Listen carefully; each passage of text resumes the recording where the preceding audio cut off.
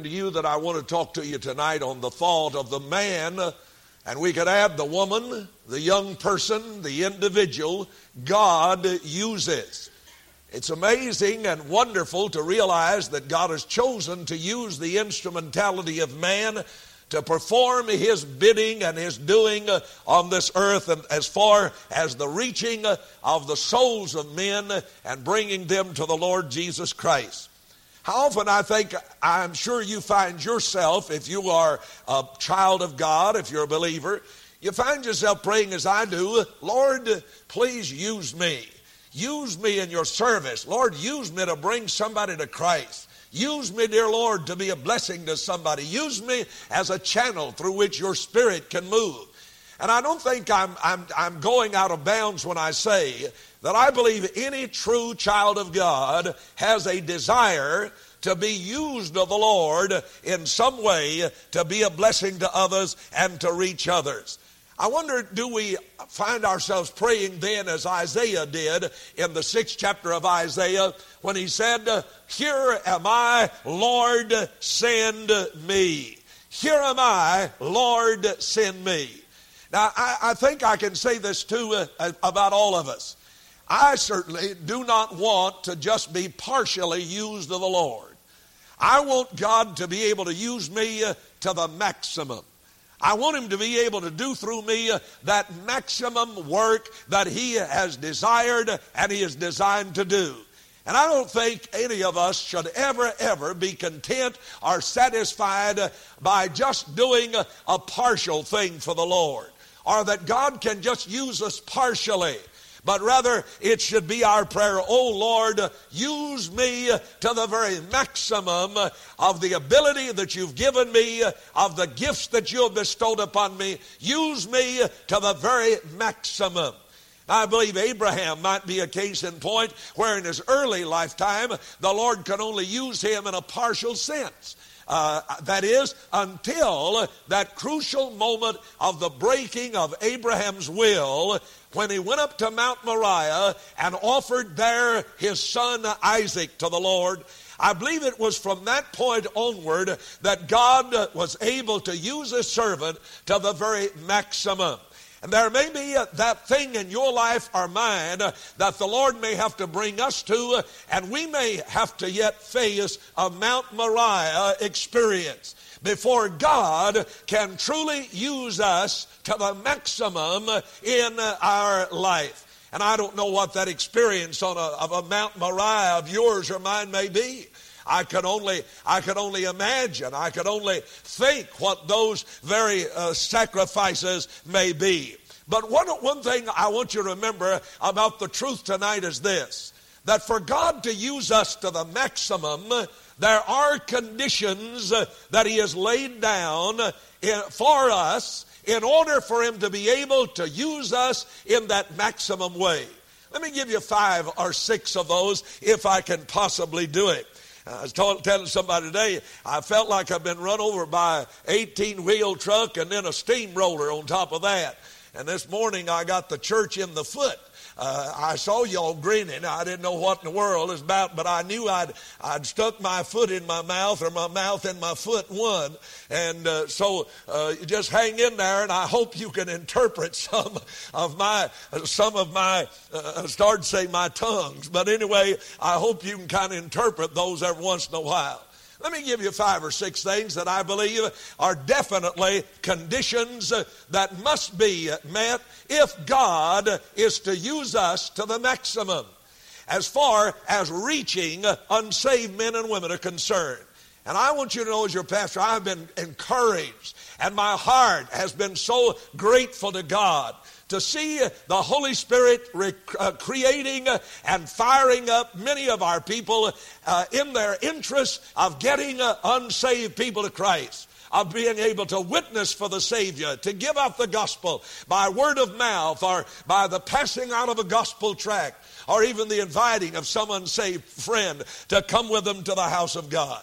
First of all, let me say that in order for God to use us, there must be a vision of heart of the utter, total bankruptcy of the human race.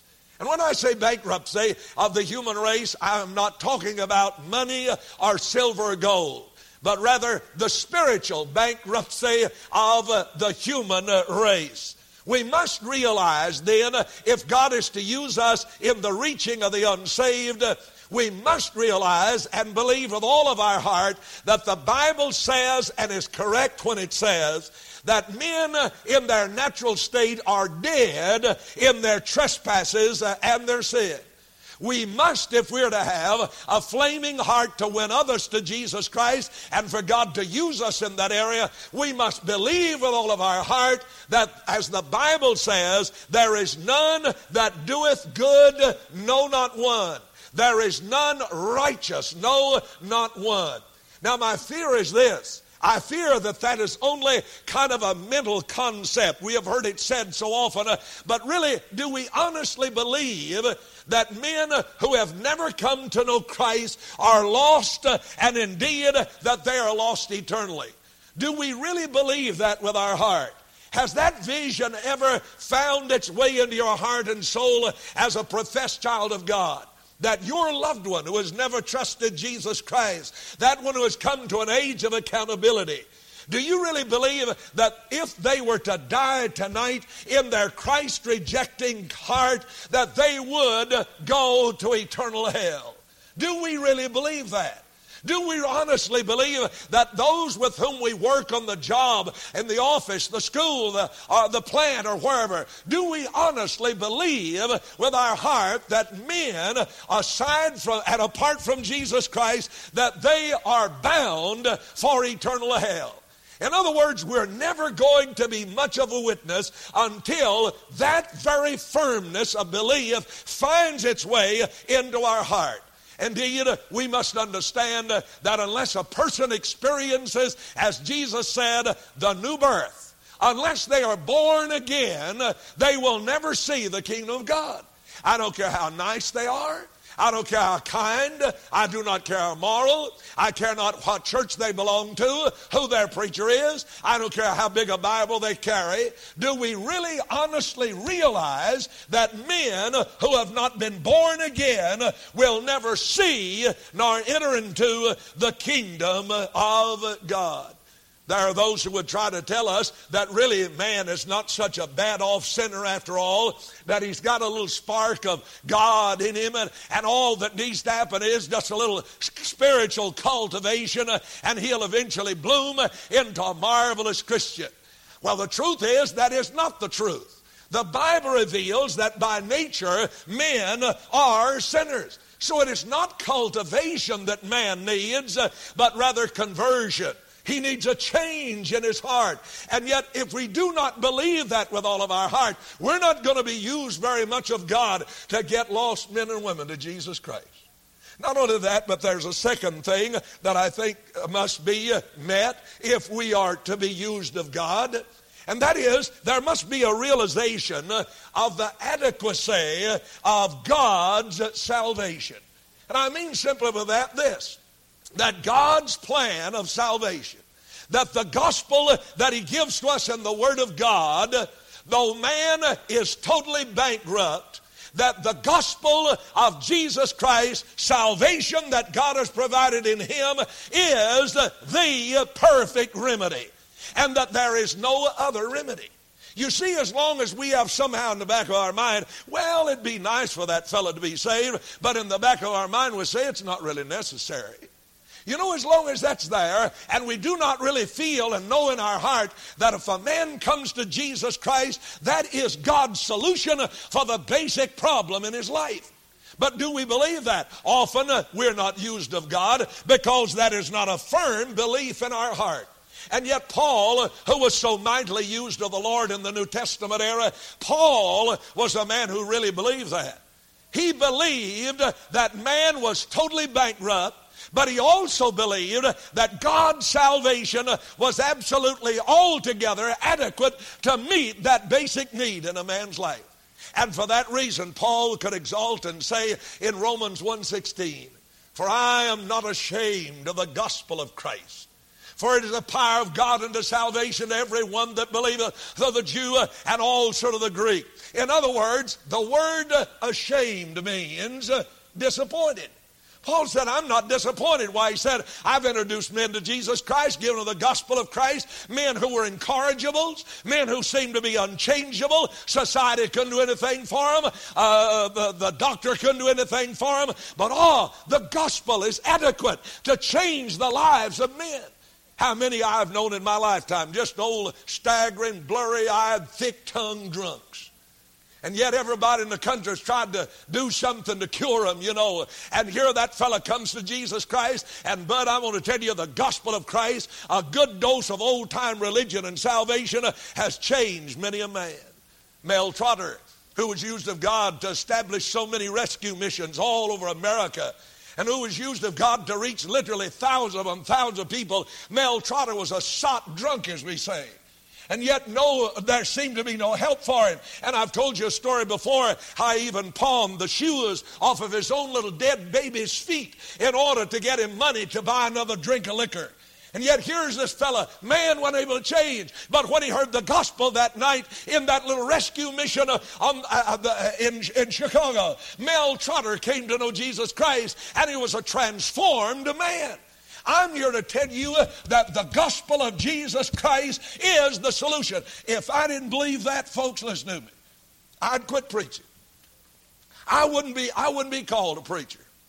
I wouldn't be found standing in the pulpit taking up people's time and giving them some kind of little psychological lecture and giving them some little man's philosophy. Oh, listen, if I didn't believe with all of my heart that Christ is the answer for the basic need of man, listen, I'd quit. I wouldn't leave home anymore. I'd stay home and sleep in the barn from now on, buddy. I'll tell you. But the truth is, a man who is used of God, a woman who is used of God, must believe in the adequacy of the Lord's salvation. You see, the United Nations doesn't really have the solution to man's problem. Politicians don't have the solution. Statesmen do not have the solution. Governments do not have the solution. You and I, who are born again, children of God, are the only folks who have the solution to the real problem of man. And that solution is summed up in the words of Paul as he defines the gospel in 1 Corinthians 15 and verse 3. And he just summed it up and said, Christ died for us. He believed in the adequacy of God's salvation. So now, unless you believe that the gospel is that solution, and that there is no other remedy for man's condition, I tell you, you will not be used of God to reach a lost world for Jesus Christ. There's a third thing that I think is a condition that if we're to be used of God and that must be met, and that is that it must be a life that is totally and completely given to one purpose in life. A life that is given over to one purpose. Now, the reason many of us fail in so many areas of life, we're trying to do too many things at one time. Paul was a one-thing kind of man. You remember he said in the Philippian letter, this one thing I do. I would ask you this, are you a one-thing Christian? Have you really zeroed your heart and your life in the direction of bringing others to the Lamb of God, to bring them to the Savior?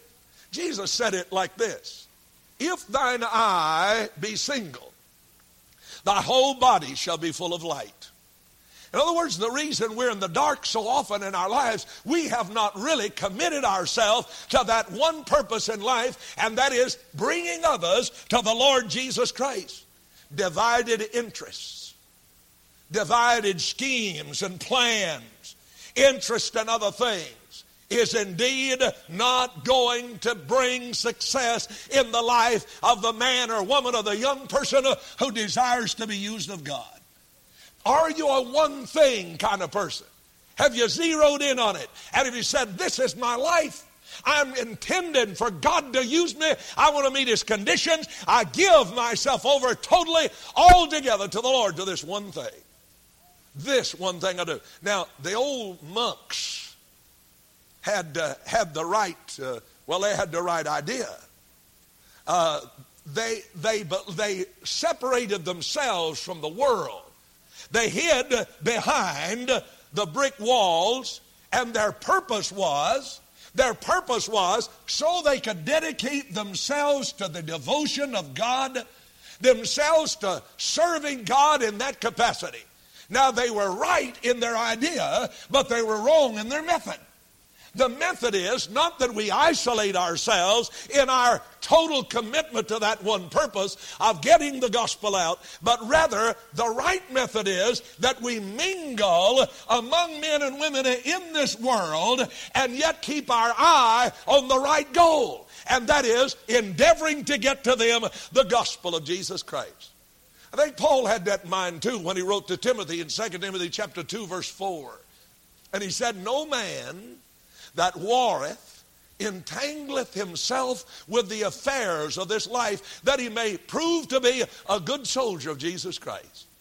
Often then our life as a child of God, being used of God to win our friends to Jesus, is defeated because we're wrapped up in the affairs of this life.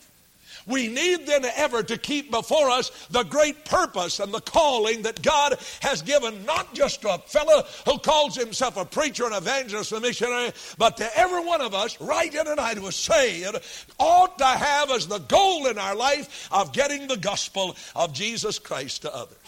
There's a fourth thing of the six, and that is, if we're to be used of God, our life must be a life from which every known hindrance has been removed. Every known hindrance has been removed. Remember, the psalmist said in Psalm 66, I believe it's verse 18, "If I regard iniquity in my heart, the Lord will not hear me." He is saying simply, the Lord won't even bend his ear in our direction.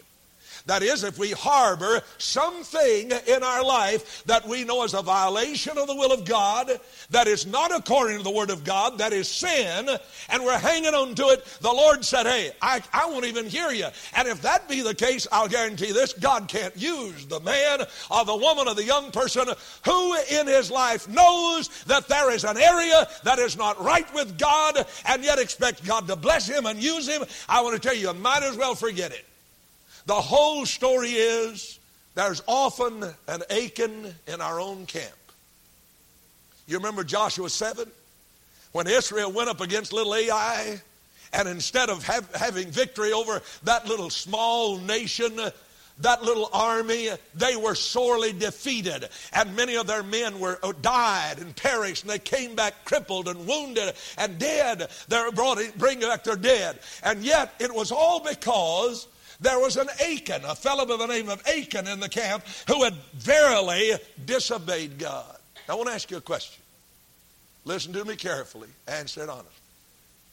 Is there something in your life, an attitude of your heart, maybe of unforgiveness, maybe of jealousy, maybe of resentment, maybe of rejection of someone else, unforgiveness? Is there something of that nature in your life, and is that being harbored in your heart? If so, listen to me. God cannot use a man or woman who harbors known iniquity and sin and rebellion in their heart. For that reason, we need to pray what the psalmist did in Psalm 139. Let me ask you to look at this and make it your prayer tonight. In Psalm 139 and verse, if I can remember, verse 23 and verse 24. And the psalmist prays it like this. Psalm 139 and verse 23 and 24. Oh yes, that's it. Verse 23 and 24. And he says this. Listen to him.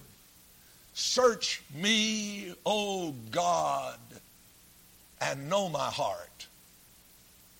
Try me and know my thoughts, and see if there be any wicked way in me, and lead me in the way everlasting." Would you dare ask God to search your heart?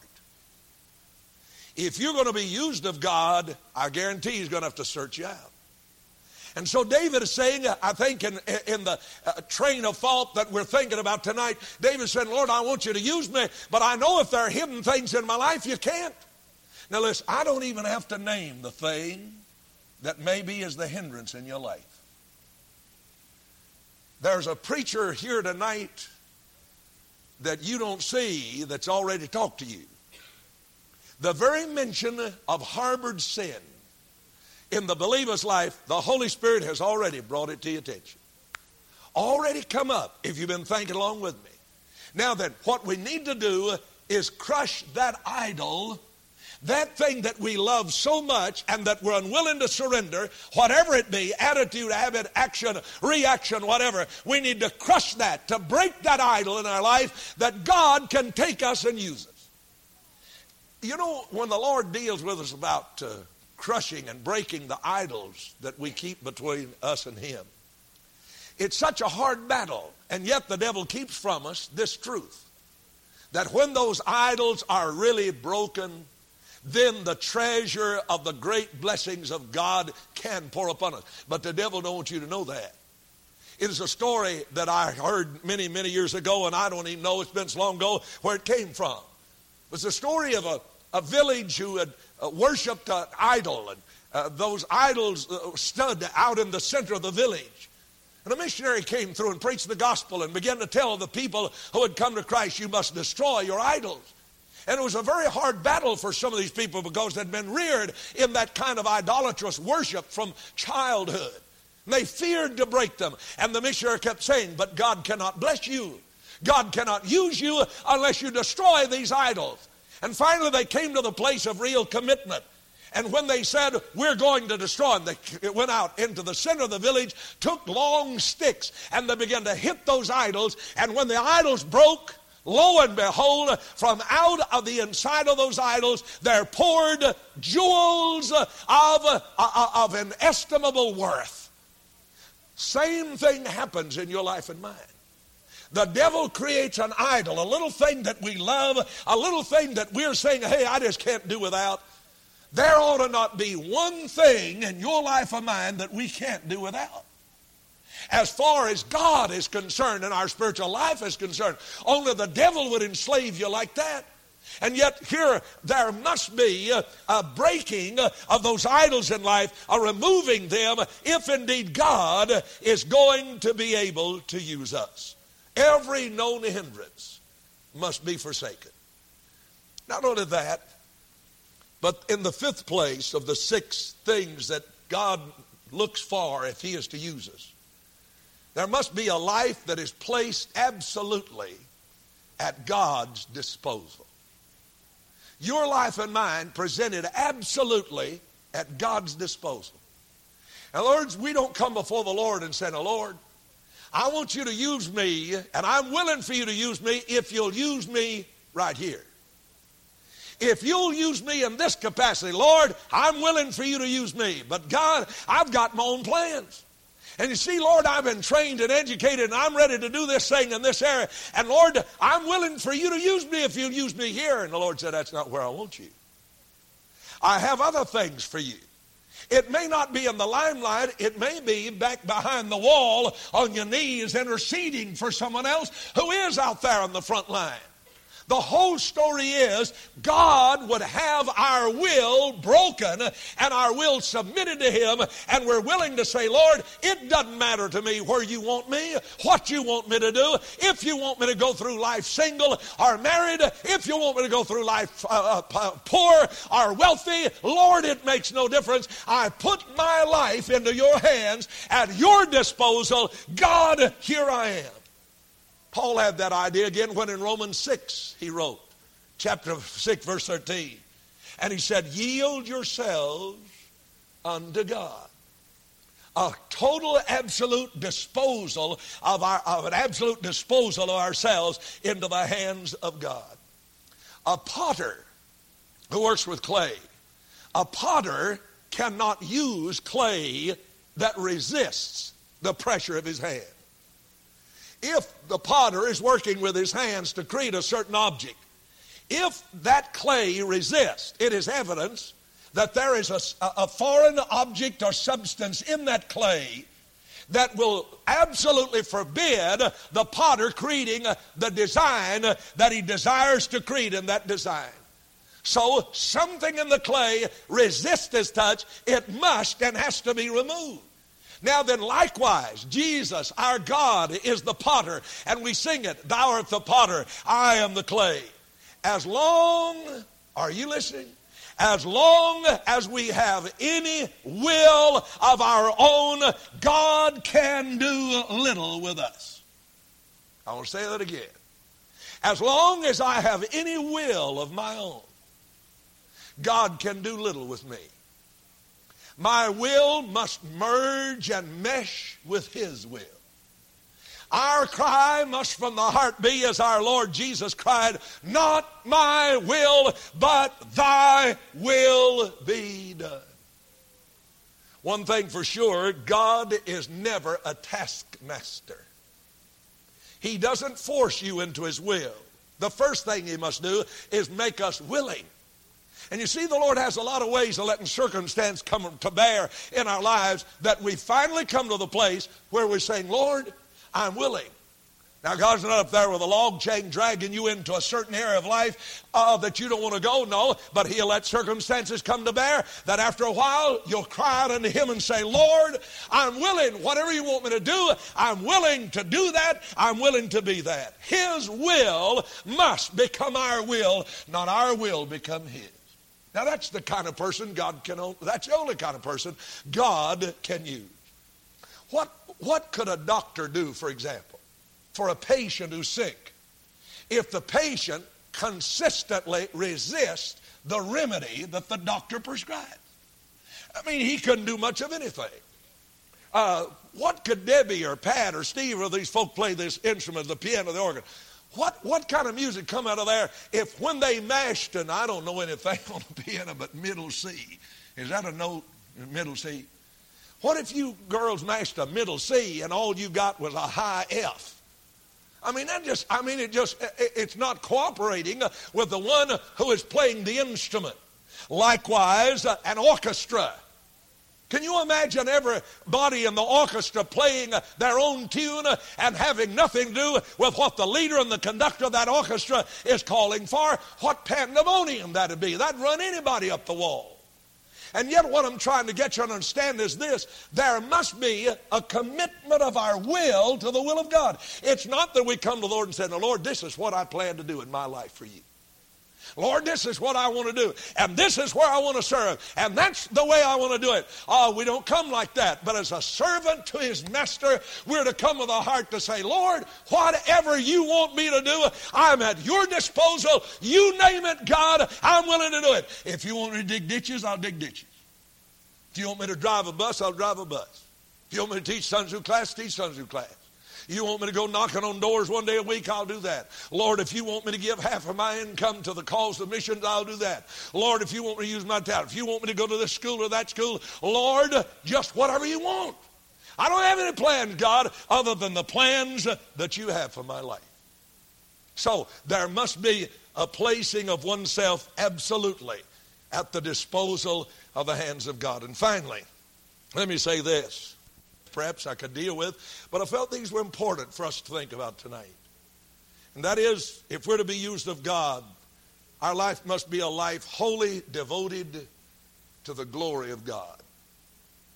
Wholly devoted for no other purpose than the glory of God. Now let me ask you this. In the capacity you serve the Lord now, why do you serve Him? What do you expect in return? You know what?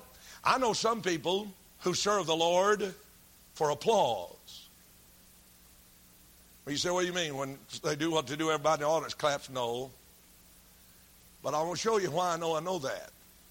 I know some people serving the Lord, supposedly, and when nobody expresses thanks or gratitude for it, they're ready to quit. Now, let me ask you to just reason that out. What are they serving for? What is the purpose behind it? If I don't get the approval of man, if I don't get the praise and the applause of man, I quit.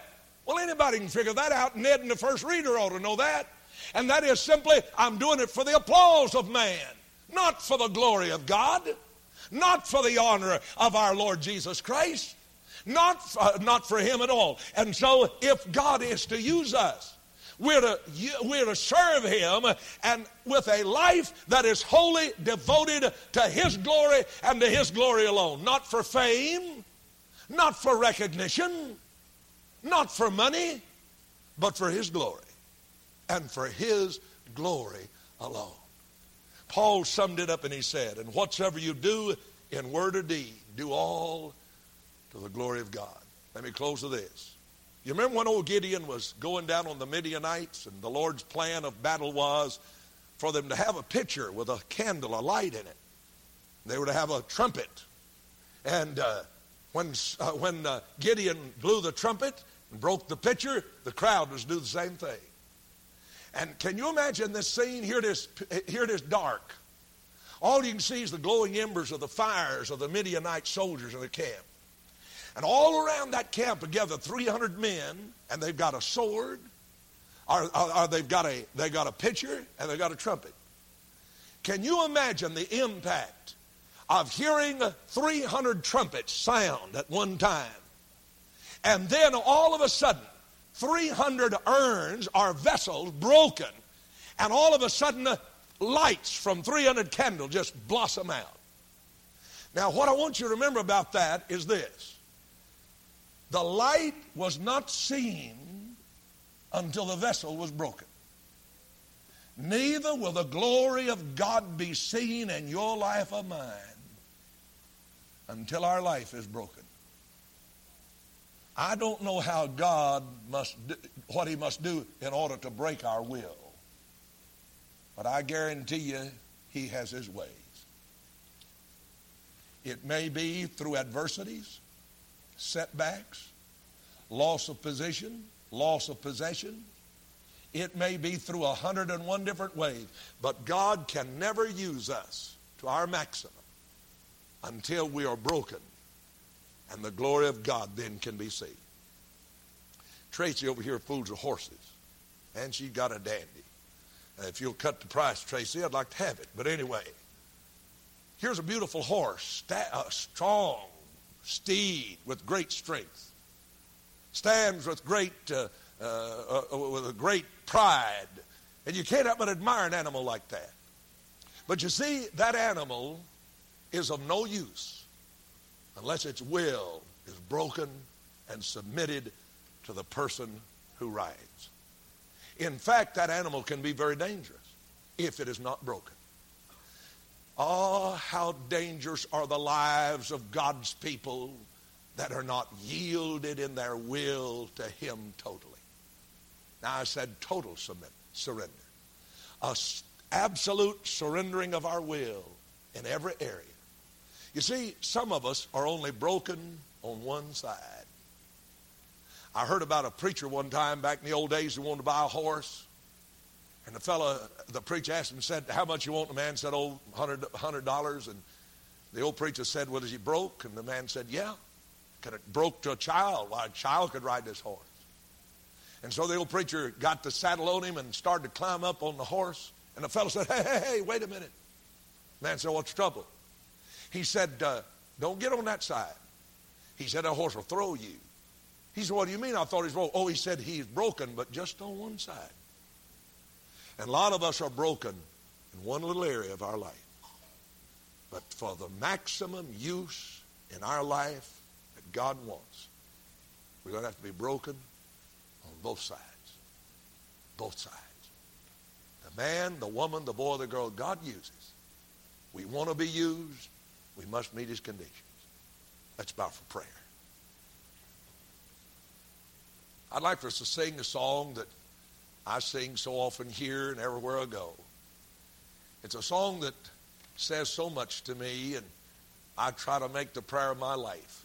Have thine own way, Lord. Have thine own way. Thou art the potter, I'm the clay. Mold me. Now, when God starts molding you, you kick. You say, "Oh, now wait a minute, Lord, I got my own plan. You know, Lord, this is my plan, God. Lord, don't expect me to do that. I'll do anything, but I won't do that." Our will not totally surrendered. Can you really say in your heart, "Lord, whatever you want me to do, wherever you want me to go, Lord, I'm willing. I surrender. I want to be used of you. Lord, if it means saying goodbye to some of my choice friends, or if it means family, if it means position, job, whatever, Lord, I just want you to have your way. I don't want to hang on to anything. I just want your will in my life. May God help us to say it and mean it. Let's stand to our feet, please. Heavenly Father, as we sing stanza so of this old hymn, may we mean it. Lord, I don't know, you may be dealing with somebody right here tonight about a total surrender. Maybe some have thought in days past, well, Lord, I've surrendered all I've known to surrender, and no doubt they have. Well, Lord, we find from day to day there are new areas of life that come up, and we're reluctant to say, Lord, this is yours too. I want to surrender this. And sometimes, Lord, you know there's a struggle that goes on in me. I pray tonight that you'll help us surrender everything that you've brought to our mind and heart, to give it all to you. Lord, we only have one life to live, and we sure don't want to waste it. We don't go through this way but one time. We don't want to throw it away in selfish pursuit and pleasure and will, but we want it to count for you. Now help any of us here tonight need to make that surrender to do it. Maybe somebody here tonight needs to be saved. Somebody needs to unite with our church, whatever. Lord, you deal with these hearts, and may wills crumble for Jesus' sake. Heads are bowed. Let's sing it prayerfully and mean it with your heart. And if God's spoken to you about a need in your life, an area of life that you hadn't really committed to Christ, why don't you come and just bow here on your knees before the Lord and tell him about it. Make that surrender, will you? Is there something you hang on to? Something that you're really reluctant to move away from? God help you. Let's sing one stanza, the first stanza, and as we sing it, you come on. Together, sing it.